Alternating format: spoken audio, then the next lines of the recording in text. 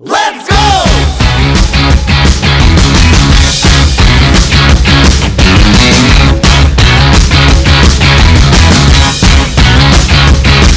Let's go!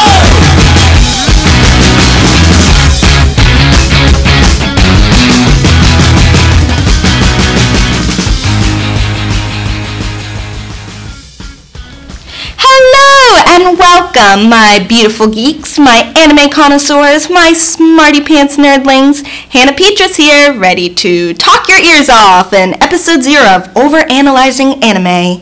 Very creatively titled, yes, I know. But that just means you know what to expect, so it makes it extra meaningful when I manage to surprise you.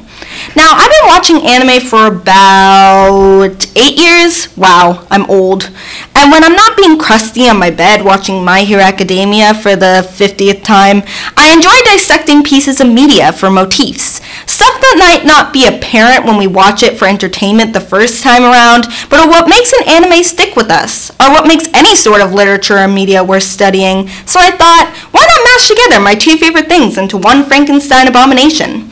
A disclaimer, it'd be good for listeners to watch the anime I'll be talking about that episode so they have a little more inside knowledge and don't confuse a character for another character and then you don't have any clue who I'm talking about anymore and whose father is an absentee, and it's just a mess. But each episode will include a summary at the beginning to give the listener a vague idea of the topic for today if you don't feel like taking the time out of your day to watch any of what I'm examining. Totally cool. Because, let's face it, you all probably have something better to do, so no stress if you're not caught up on your anime knowledge, okay? Which brings me to my next point, segmenting. The first 3 minutes of the podcast will just be a, as I stated before, short summary of the show, just to figure out what pieces on the board we're working with. Next, I may go into some potential inspiration the creator might have used for their work.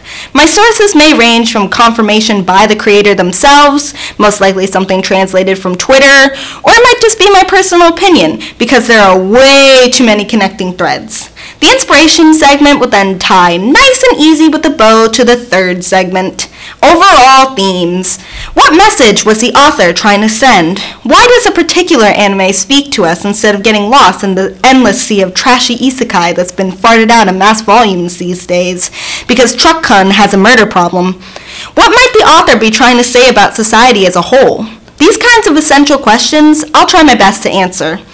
Okay, next up to that, I'll be getting into the characters, our favorite, and how their personality, backstory, actions, and / interactions with other characters emphasize / demonstrate, lots of slashes in this sentence, the main subject of the anime we're putting on the block here.